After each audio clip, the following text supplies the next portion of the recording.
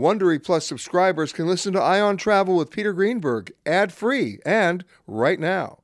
Join Wondery Plus in the Wondery app or on Apple Podcasts. This spring, if you'd rather spend time enjoying your lawn instead of trying to keep it alive, there's good news. TruGreen is the easiest and most affordable way to get a beautiful lawn. All you have to do is water and mow, and they'll do the rest. Weed control, fertilization, aeration, and even some things you might not even think of. They'll do all of it, while you can do literally anything else. With TruGreen, you can have your lawn looking as good as a putting green. That's not hyperbole. TruGreen is the official lawn care treatment provider of the PGA Tour. TruGreen offers a satisfaction guarantee, and they have a verified best price promise, which guarantees you the lowest price with no compromise on quality. You do you. Let TruGreen do your lawn care. Visit TruGreen.com to get the best lawn at the best price with the best people guaranteed. This episode is brought in part to you by Audible, your go-to destination for thrilling audio entertainment. Whether you're looking for a hair-raising experience to enjoy while you're on the move or eager to dive into sinister and shocking tales, Audible has an exclusive collection of thrillers from best-selling authors that will keep you on the edge of your seat. Like James Patterson's first audio-only thriller, The Coldest Case. Experience stories like never before, where every chilling detail is brought to life by captivating sound design. Plus, as an Audible member, choose one title a month to make yours forever. And now, new members can try Audible free for 30 days. Just visit audible.com/WonderyPod or text WonderyPod to 500-500. That's audible.com/WonderyPod or text WonderyPod to 500-500. This is the Ion Travel Podcast with CBS News travel editor Peter Greenberg.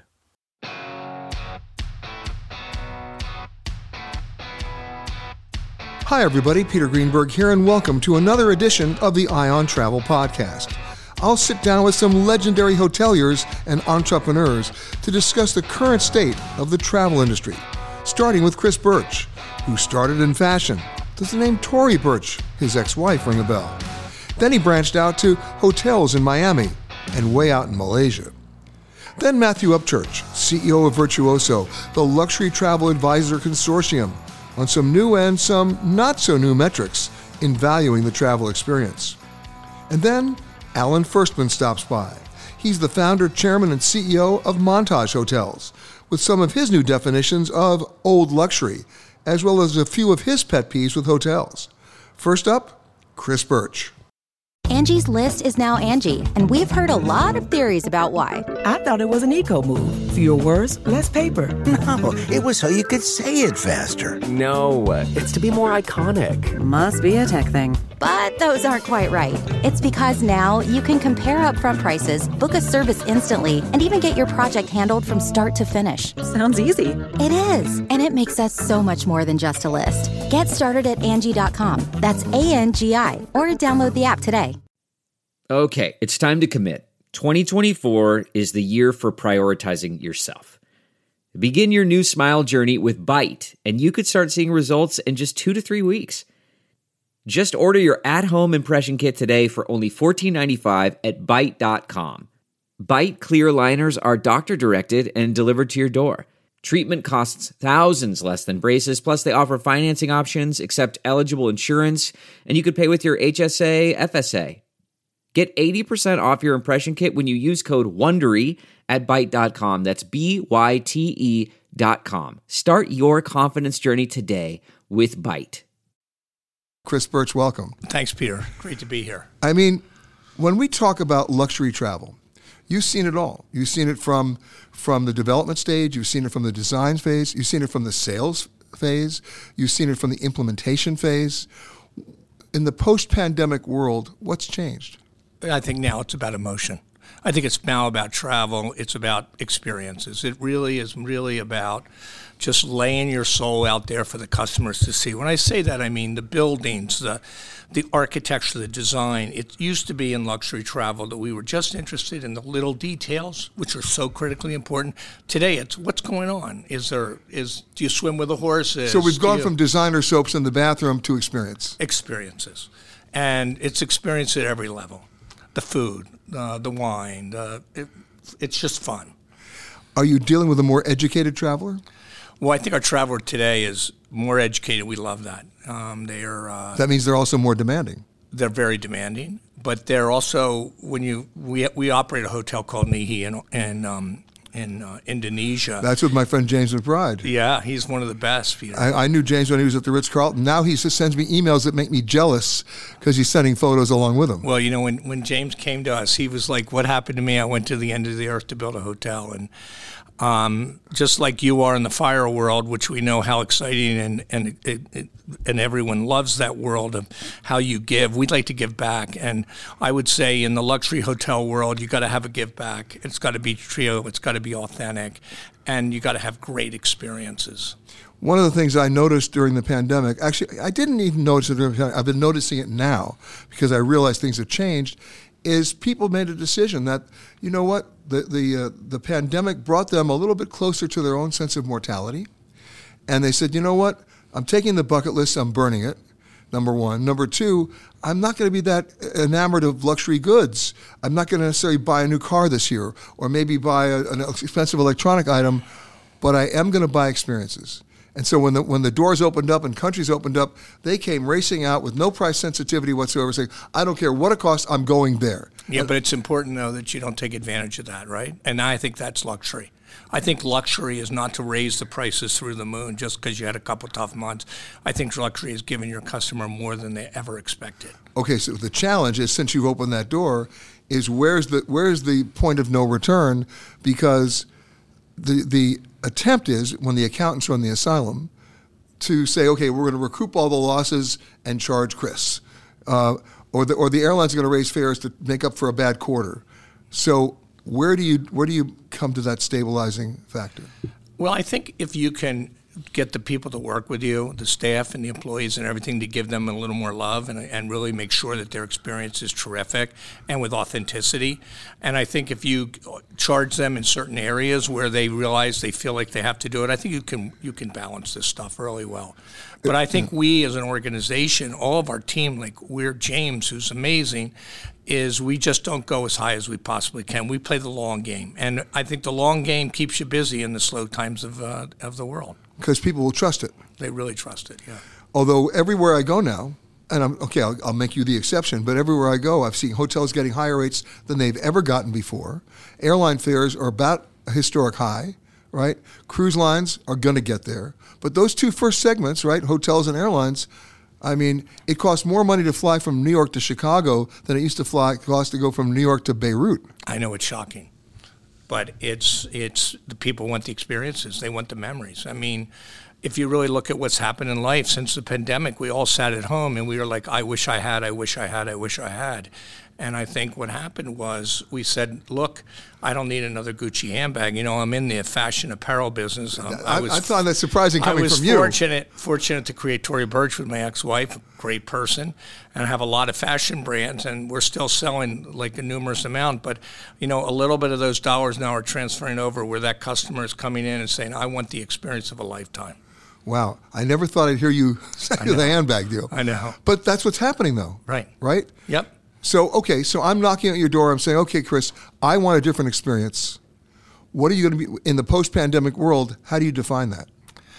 I think it's really, really important in the luxury sector that we give them a lot more than they had before. I think you just got to give them better staffing, better people working really hard around the people. You got to give them horses swimming in the water with you. You've got to create new experiences, and you've got to go to places and locations where they've never been before. And that's kind of what we do.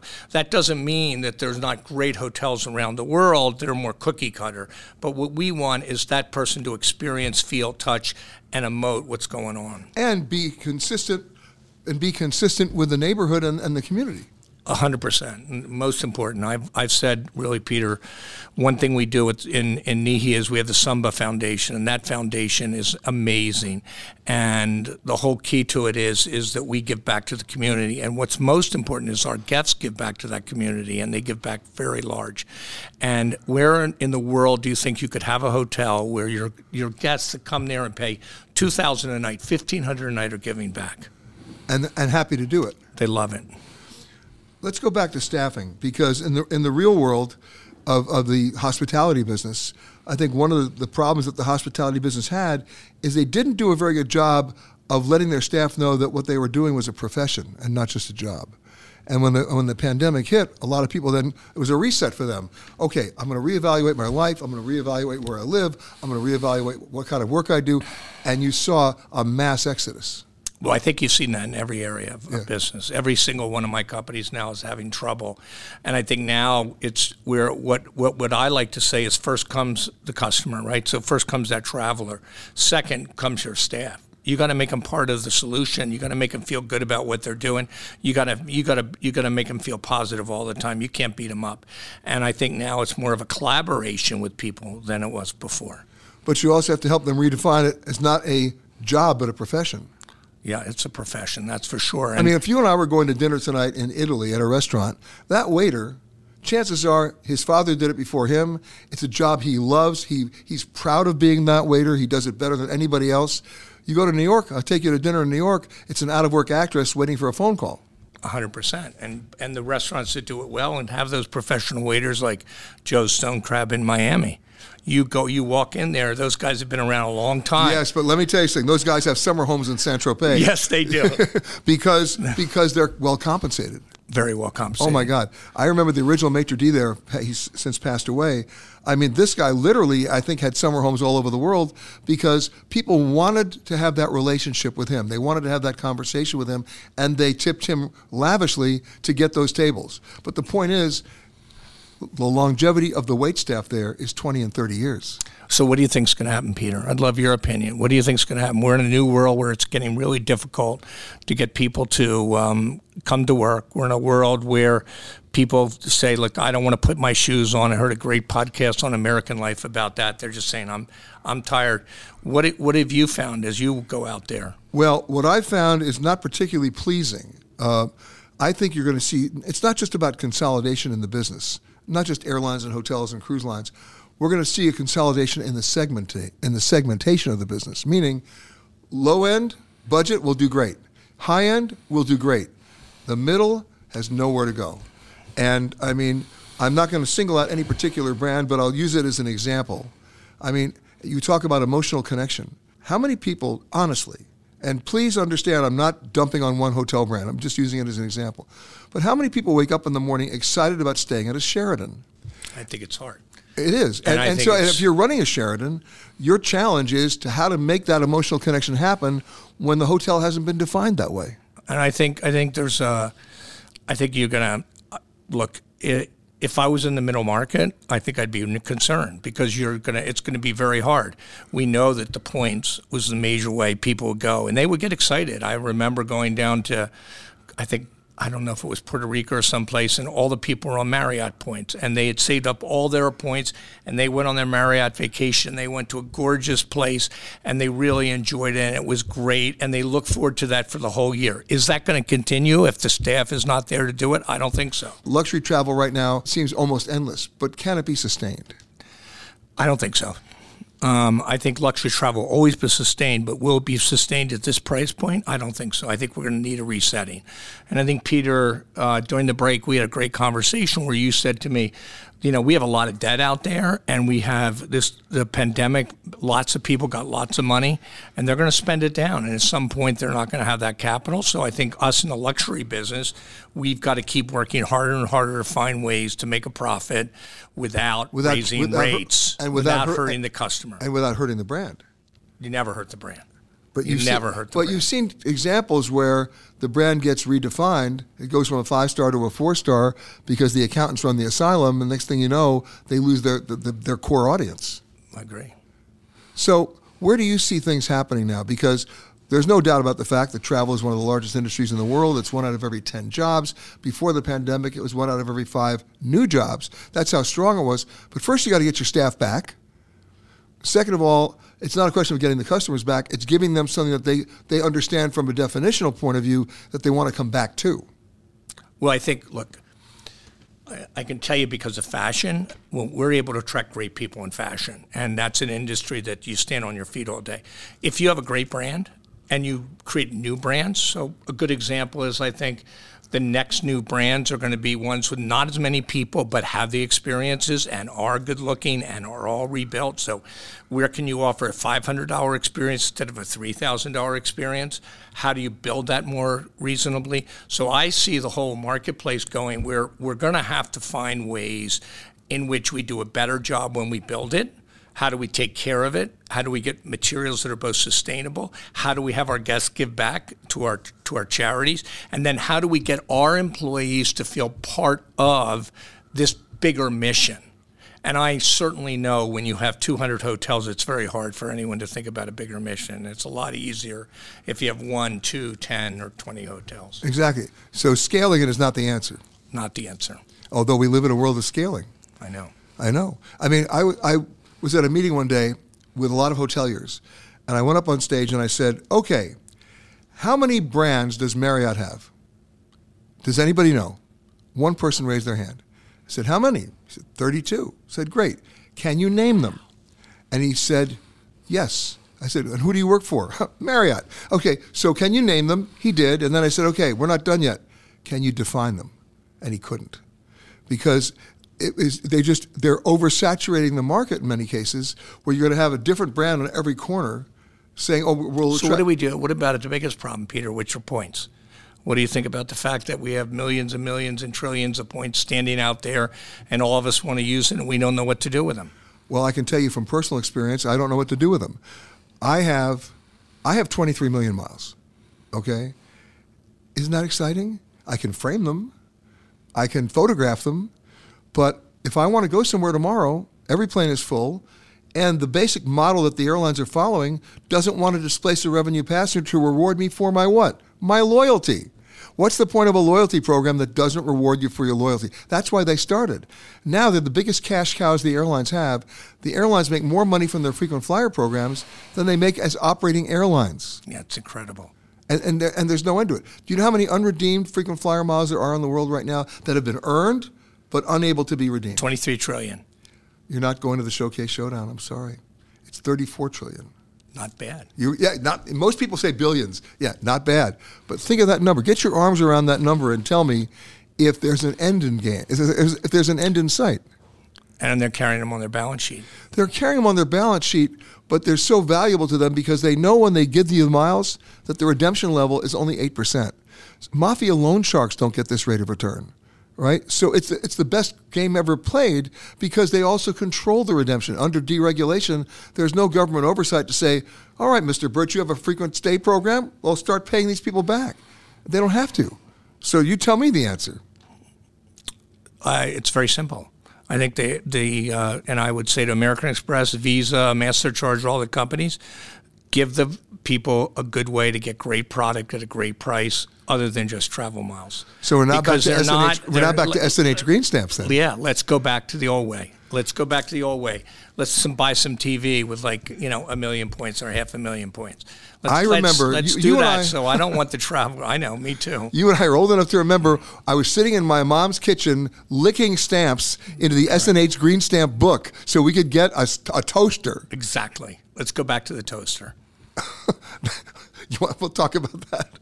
Let's go back to you know what? That's the new model. Let's go back to the toaster. You know why? Because people can it's tangible. People can hold it. They can toast it. As opposed to saying how many miles that you have that you can't redeem.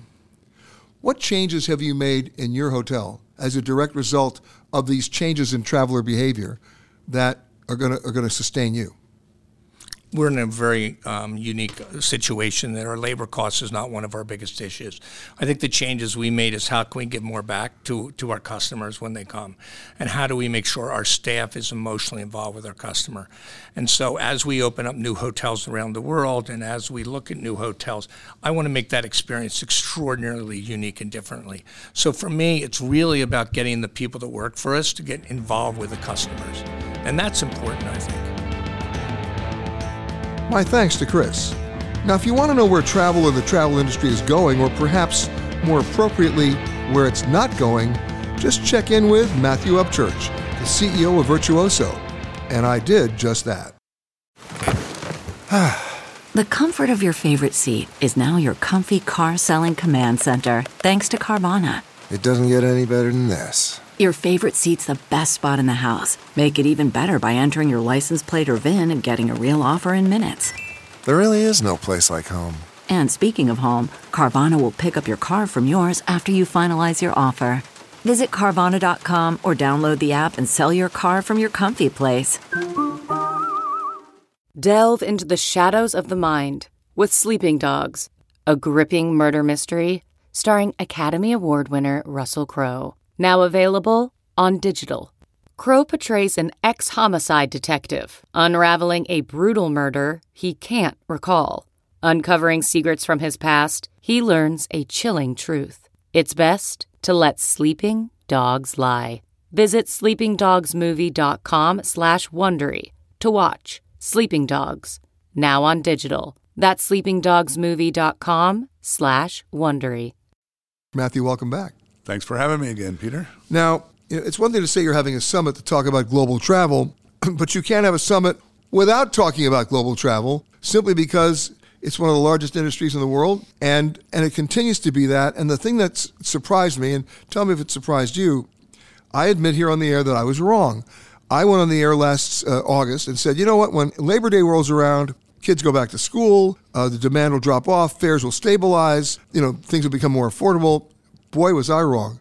It didn't drop off. It stayed just as strong because people had changed the way they approached work, about the way they approached seasonality, and all the algorithms that the airlines, and the airlines were sort of wrong too, they didn't expect it, and all the algorithms that the airlines were using to either project demand or set prices, they had to be thrown out because this is, they usually measure things year over year. There wasn't any year over year to measure it against because it was a brave new world, right? You're absolutely right. And, it's interesting when you say that because one of the things I talked a lot about is that disruptions accelerate trends. And we actually saw this. We saw family travel, for example, just went crazy after 9/11. The financial crisis, every single disruption has actually, in my opinion, added even more value to, time together, time with family, taking care of yourself, doing something. So I think that, with the pandemic being the mother of all disruptions, I was saying nothing motivates human behavior like having something taken away from you that you took for granted. And we know that there were a lot of fundamental trends below the surface that were the fundamentals that made travel hit its peak in 2019. We have never had, because of the longevity revolution on the baby boomer side, which means that we're about to see the largest growth of 80-year-olds in the history of the planet. In fact, you gave me a quote one day, which I'm going to remind everybody of, and you said that 80% of all the people who've ever turned 80 are alive today. Yeah, that's correct. I mean, that's staggering. Yeah. No, and what's amazing is, and then you've now got the Gen Z, the Gen Zers and all that. So we have never in the history of the planet have had 6 generations all traveling at the same time in the numbers they're traveling. Because on the younger side, they have represented and they have been the ones that actually have prioritized experiences over goods, right? So one, you have the longevity revolution. On the other hand, the prioritization of experiences. You have the rise of the rest of the world, right? In other words, the rest of the world. And then you take something away, and it's like a big giant slingshot. And that's what we're seeing right now. That's exactly what we're seeing. And I think you made a really good point about, we're all amazed. Those of us that have been in this for all this, you really made a really good point about seasonality and all this kind of, it's out the window. And that one is, I do think, is also around the idea that I actually can work from anywhere. Right, and people are taking kids out of school and doing this and doing that and working. So it's super interesting to see. When I was a kid, my parents came up with an idea, which I always thank them for. Then there was seasonality, which was they would never travel over Christmas. They would never travel over Thanksgiving. They would never, right? And what they would do is they'd go to my teachers and get them to give me an extra credit assignment, and then take me out of school for the week after Thanksgiving, or take me out of school for the week after New Year's, where there were no crowds, and we could actually see a place and experience it. And I loved it because I did an extra credit assignment, and we cut a deal. Now you don't have to worry about seasonality. Everybody's doing an extra credit assignment, right? I mean, well, you know what? You've never told me that. That explains a lot. Kudos to your parents, by the way. Listen, what a brilliant idea. Listen, I've been doing an extra credit assignment my entire life. Yeah, but seriously, it's how you avoid the crowds. Yes. It's how you see a place the way it's meant to be seen at a time when you by the way, it's also the best possible education you could ever get. Yeah, and that's what we did. Then, of course, I had to do the extra credit assignment. That's another story. But moving on to just changing behavior of travelers. I go back to 2019 when everything was wonderful and nothing could get in the way, and then something got in the way. But what got in the way, and I saw this happening, I predicted it, what would happen. I went on the air and talked about it last October. Everybody thought I was crazy. I wasn't. This is where I was right. The pandemic confronted people with their own mortality. 100%. And it made them change their bucket list. It made them change their approach to travel. It made them change their approach to their lifestyle, not just their location or where they were going to work or how they were going to work, but what they were going to do with their money. Mm-hmm. And a lot of people decided at that point, and they may have not even made a conscious decision, but the decision was made nonetheless. I'm not going to buy a new car. I'm not going to buy new clothes or jewelry. I'm not going to buy expensive electronic items. I'm going to buy experience. Yeah. And they came out of the gate roaring, right? And well, there's actually a very there's actually a very simple explanation of why I think this has happened. We are social animals. I mean, the only reason our species exists is because we're social animals. So, and then wanderlust, the desire to explore, whatever, it's in our DNA. It's hunter gatherers and everything else. I mean, it is literally in our DNA. So the other thing I think is also added to this is, conscious or not conscious, you know how they say that travel opens your mind, et cetera? Well, there actually is scientific evidence, because the way the brain conserves energy is looking for patterns, right? And so when you're in your same routine over and over again, your brain, it's pattern. So whenever you go somewhere and there's different smells, different this, whatever, it literally opens the lens and you literally absorb more. If you're prepared for it. If you're prepared for it. I know. And the other thing that was manifested in this decision that people made was when they stopped buying material things, guess what happened? In October, FedEx is closing 90 of their stores. They're parking planes. When was the last time you heard of FedEx parking planes before the Christmas holiday season? Amazon lays off 18,000 people. And we looked at the Christmas retail sales in January for December. They were stagnant. Right. So, but the money is still flowing. And during the pandemic, right? We all thought, oh my gosh, look at all these stuff, whatever. It's never going to turn around. And what's hot? I mean, get in a restaurant, go travel, go wherever you need to go. I mean, again, we're social animals. And I think I know a little bit about airline schedules. I have trouble getting on planes because they're all full. Mm-hmm. And I'm not just talking about getting in the first class section. Mm-hmm. I'm trying to get on the plane. Yeah. It's unbelievable. And the airlines are adding more seats, which makes it, if the airlines add any more seats, I know where the American Association of Orthopedic Surgeons can have their next convention, on the plane. You like that one? Yeah. Okay, good. But the bottom, it's a little crooked. Huh? What? It's a little crooked, right? Yeah, orthopedics. I got it. Yeah, but the point is, it's the world. Now, the real question that I have to ask you, which I'm asking everybody here at the summit, is when you look at these numbers, how long can they be sustained? That is the biggest question of all, and I don't know. I mean, there's coming out of the pandemic, I said we have a minimum of a year. And my prediction at the time was about 4 years that we're going to see this kind of like, a negative term would be bubble because they're bursts, but you're going to see this kind of cushion, right? That was both savings, prioritization, et cetera, et cetera, et cetera. But I don't know. I think I do know this though. I'm actually making a big statement about it. Those people where there's a disconnect between the value, the price, and the service, maintaining, there's going to be that. It's coming. That's coming, right? And it's going to have a negative impact on those that kind of took advantage. But right now, I'm here to speak about the value of human connection. But before we get to that, let's go back to what you just said about this coming disconnect. Because if you have a 5-star hotel that doesn't have housekeeping anymore, you've got a problem. By the way, that's just. I mean, I call it that. That's just ridiculous. Anybody who's using the pandemic excuse for not having housekeeping, whatever. Be straight about what it is, right? That's just not the case. And by the way, how could it possibly be the case where there are those people? We don't ever select hotels in Virtuoso by brand. Like, we don't accept all of one brand. We literally select them hotel by hotel based on those criteria, right? On the things that we know about them, et cetera. But you're right, and that's where there's going to be a disconnect. And the thing is, at a certain point, people will vote with their wallets. 100%. They always do. Yeah, they haven't lately. They've come out and said, whatever it costs, I'm going, right? It's more important to me. I just got to get on that plane. I got to stay at that hotel. Just bill me. Done, right? Mm-hmm. But then they get there, and all of a sudden housekeeping only comes in once every 4 days. That does register. Yeah, I'm just using housekeeping. There are many other aspects to it as well. Yeah. We found a Motel 6 in Santa Barbara that was getting $436 a night, and they were filling the hotel. That's leaving a lot of lights on for me. I mean, my God. Well, it's supply and demand, as we know. Right. But at a certain point, common sense prevails. And people are going to wake up and say, did I get value for this? Where's the value proposition? I wanted to go. I didn't want to be denied. I was cooped up. I had to get out there. I needed that. Right? People don't travel because they want to travel. They travel because they need to travel. I get that part, right? Travel isn't what you do. It's who you are. So that part about I get. But at a certain point where they're charging resort fees, or they're not providing housekeeping, or they're nickel and diming everybody, at a certain point at the upscale level, there's going to be disconnect.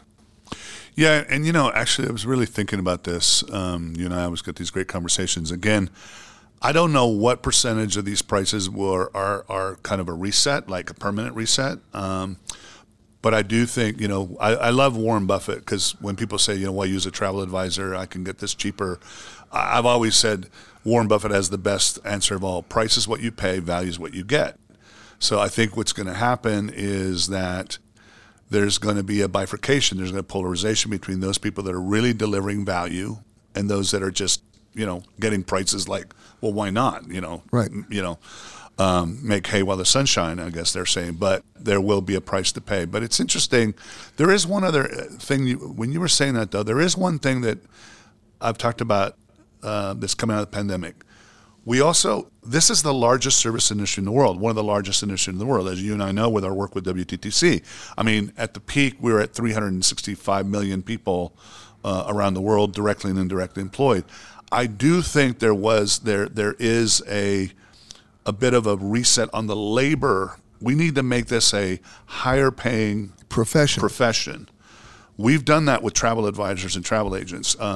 And I'm actually talking about in my talk about there was a GM back in October of 2021 who said, I've got an owner of my hotel that will drop $10 million on a cigar bar, but our salary bands are shocking. And I do think that the days of just like, well, I'm just going to get away with really low wages and things like that. The more enlightened ones are that, but it's not just wages. It's also those travel organizations that are sustainable, not just financially, but what are they doing for my community? What are they doing for the environment? What are they doing to be responsible citizens? And so I think you're going to see that happening. And so I think, and it's not just luxury. I think it's going to be companies that are led by organizations that truly engage their employees in being co-creators of something of value that delivers value and isn't just price. Which means that for a lot of hotels, or a lot of, not just hotels, a lot of airlines, hotels, cruise lines, you can't just rely upon the name recognition of the brand. You have to be able to justify. You can't justify your rates if you don't deliver the service. Yeah, and again, that's what. And unfortunately, sometimes things are judged by the lowest common denominator. So, but that's also one of the reasons why we've always believed that, and you and I have talked about this about. We spend a huge amount of time building personal relationships and having conversations because I truly believe that when you have those relationships, they actually change and improve the way our travelers travel. Exactly. But right now, we're watching the accountants take over the asylum during the pandemic. They're still there. So, we have a kiosk mentality. Anytime I see a hotel putting more kiosks in the lobby, I don't want to stay there. I mean, I want the option of conversation. You know, but to be fair on that, you and I, we've talked about this before, and I agree. But I will say that one of the things that we're doing is, you know, it depends. Maybe not the kiosk, but on my phone, it depends on what kind of service I'm going to get and the level of that particular property. I mean, if it's supposed to be a property where I'm there for the totality of the experience, I believe that human beings enhance that if they're properly trained and they really believe in the mission of that particular property or whatever the partner is, whatever the travel provider is. But nothing is actually, I'd rather deal with a kiosk to deal with a frontline person that's working at a company that they're not really happy with. Okay, I get that. You know, I mean, so there's that. But then there's an underlying strength that drives travel. Yeah. And we don't often recognize it, but it's the emotional connection 100%. of that travel experience. And if you have that emotional connection, and so many times because of the conversation, right? It makes you want to go back. Yeah. Because you've established that relationship. Well, and that's and that is emotion. I mean, emotion really, that's the only thing that generates emotion is people to people. But again, I think that there's so many different levels of products. What we're also talking about is that how can the investment, you know, there's two fundamental ways of applying technology. One is to try to get rid as many human beings as possible. And we're seeing that. Right, but the other is to utilize technology to amplify, to allow you to invest and allow the human beings in your organization, your people, to actually spend more time doing things that are human. My thanks to Matthew. Alan Firstman has a long history in the hotel business, and it allowed him to create, from the ground up, Montage Hotels. But he doesn't just wear the CEO hat. He has a few issues as a guest, and he'd like to share those with you and perhaps the rest of the industry. Mr. Alan Firstman, how are you, sir? Great, Peter. So great to be with you. I mean, you and I go back, I believe, to the opening of the Bellagio. I think even before that, when I was running the Phoenician Resort in Scottsdale, Arizona. Oh, my goodness. With Keating? Post-Keating. Post-Keating, and you were there. I was there post-Keating and in the mid-'90s before I opened Bellagio. Okay, for those people who aren't old enough to remember this is the old days of the Lincoln Savings and Loan and the Great Disaster and the Savings and Loan debacle. And at one point, the Phoenician and many other hotels were actually being managed and owned by the federal government. The RTC, yeah. The Resolution Trust Corporation. Exactly. And what do they know about hotels? Nothing. No, when the RTC sold it, ITT Shirt and purchased it and created the luxury collection, of which I became president of the Phoenician and a group of luxury hotels that I oversaw. And by the way, despite Keating's problems which put him in jail, it was a great hotel. Built an amazing resort. Yeah. It still is. It is, and when I ran it in the mid-'90s, it was arguably the top resort in North America. Unreal. So now, here you are at Montage, and I have to say, I've stayed at almost every one of your hotels, not necessarily by design, it just happened to be that way.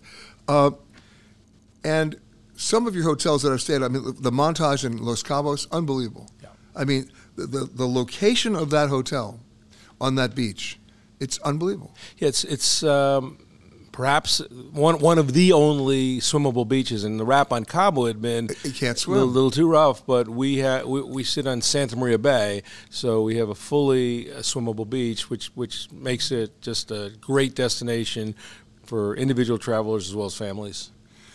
Let's talk about the world of hospitality in the post-pandemic world, because we're seeing hotels now that, and by the way, I was wrong about this. I thought that when last September rolled around and kids would go back to school, that the demand would drop and the rates would stabilize. That did not happen, right? The demand stayed just as strong. I think you'd admit you're getting hotel rates now that you haven't had in decades, and you're not alone. It's the industry itself is having that, especially above a certain price point. Yep. The real question is, who's coming, how are they paying for it, and can they sustain it?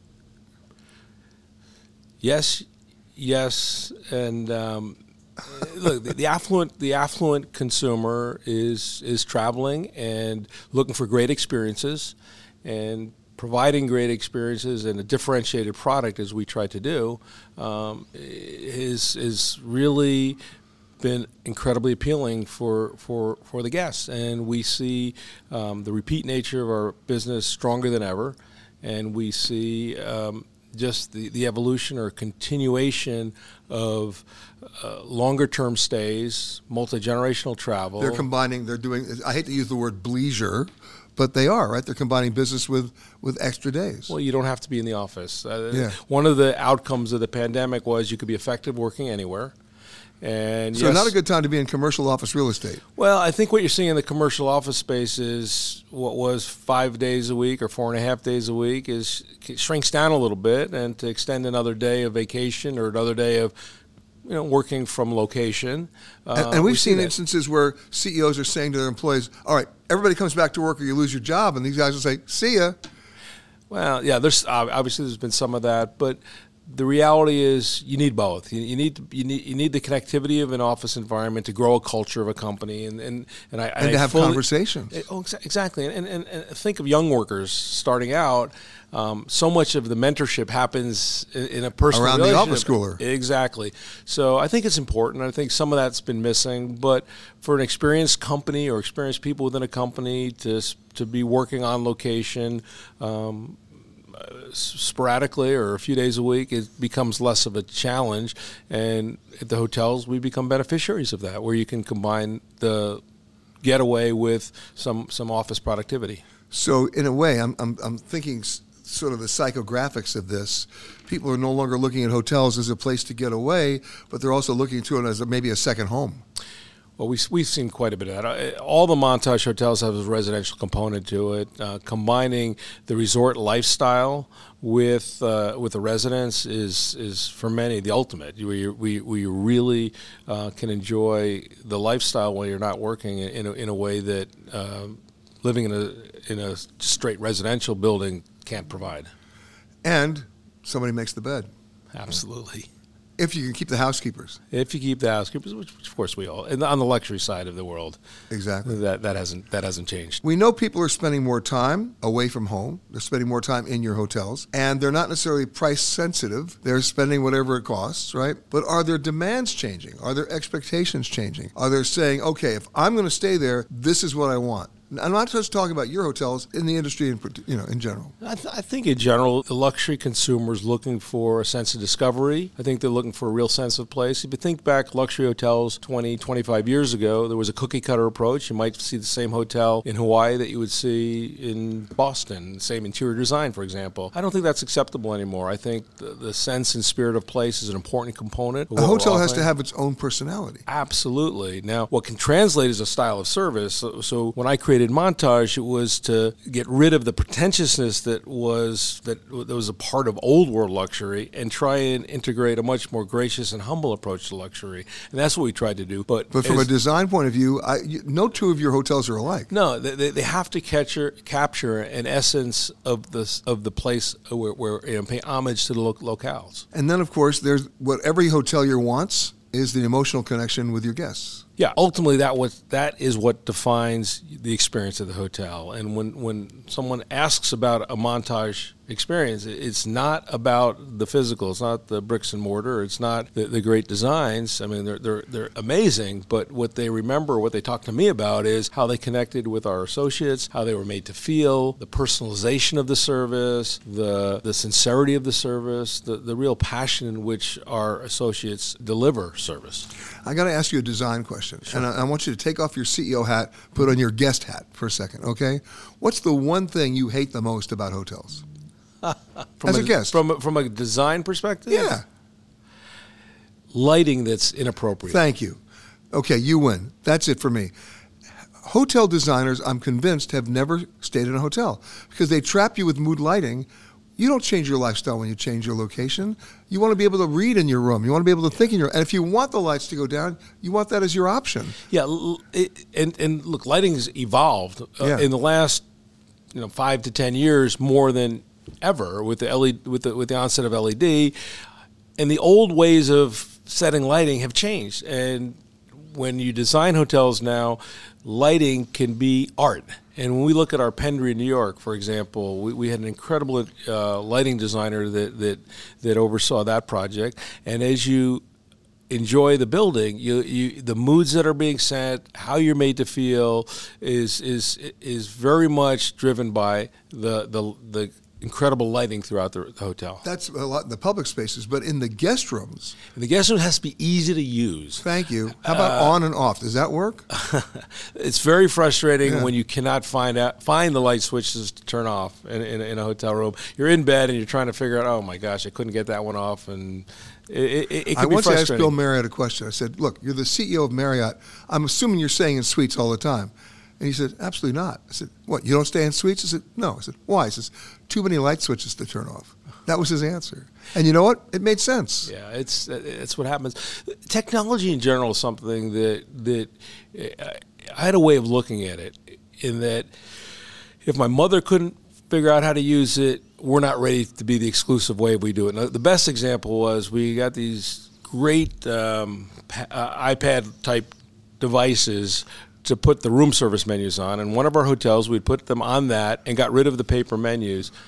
And only maybe 75% could use it. What about the other 25% that aren't comfortable with the technology? So the easy solution is you have both available until that becomes the norm, and where everybody. But you had to learn that. We had to learn that, and we learned it the hard way.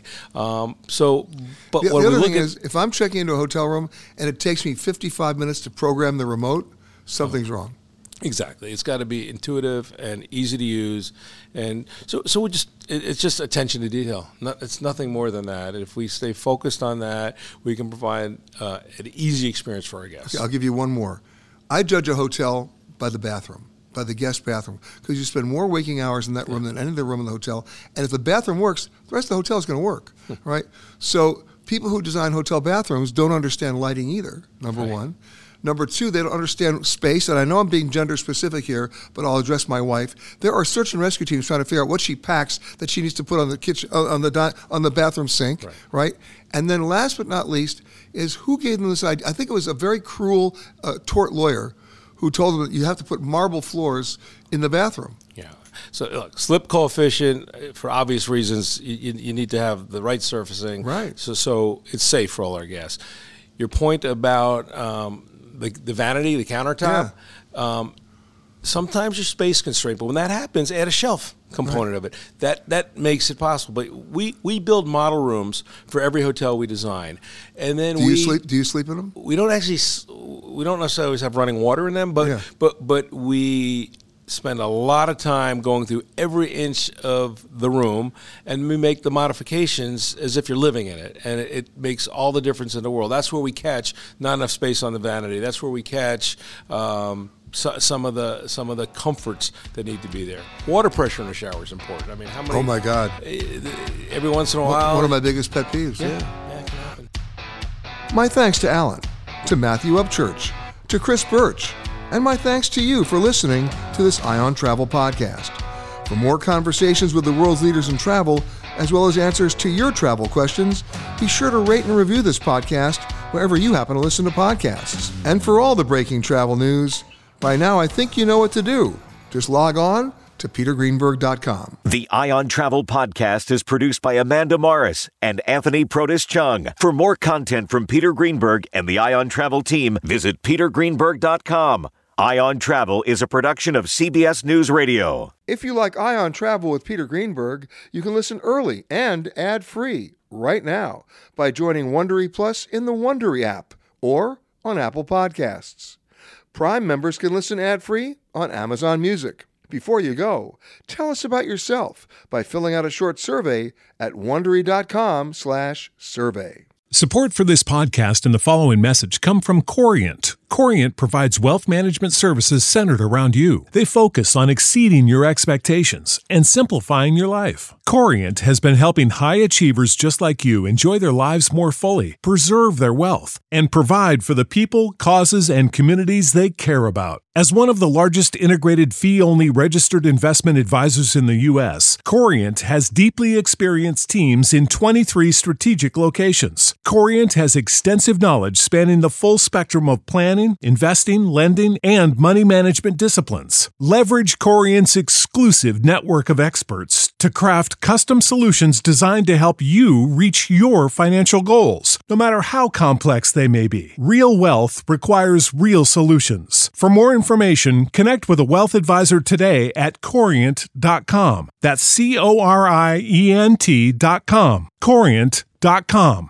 Catch every episode of 60 Minutes, America's most watched news magazine show, as a podcast. Hear in-depth investigations across politics, news, and entertainment on your schedule. Listen to 60 Minutes ad-free on Wondery Plus.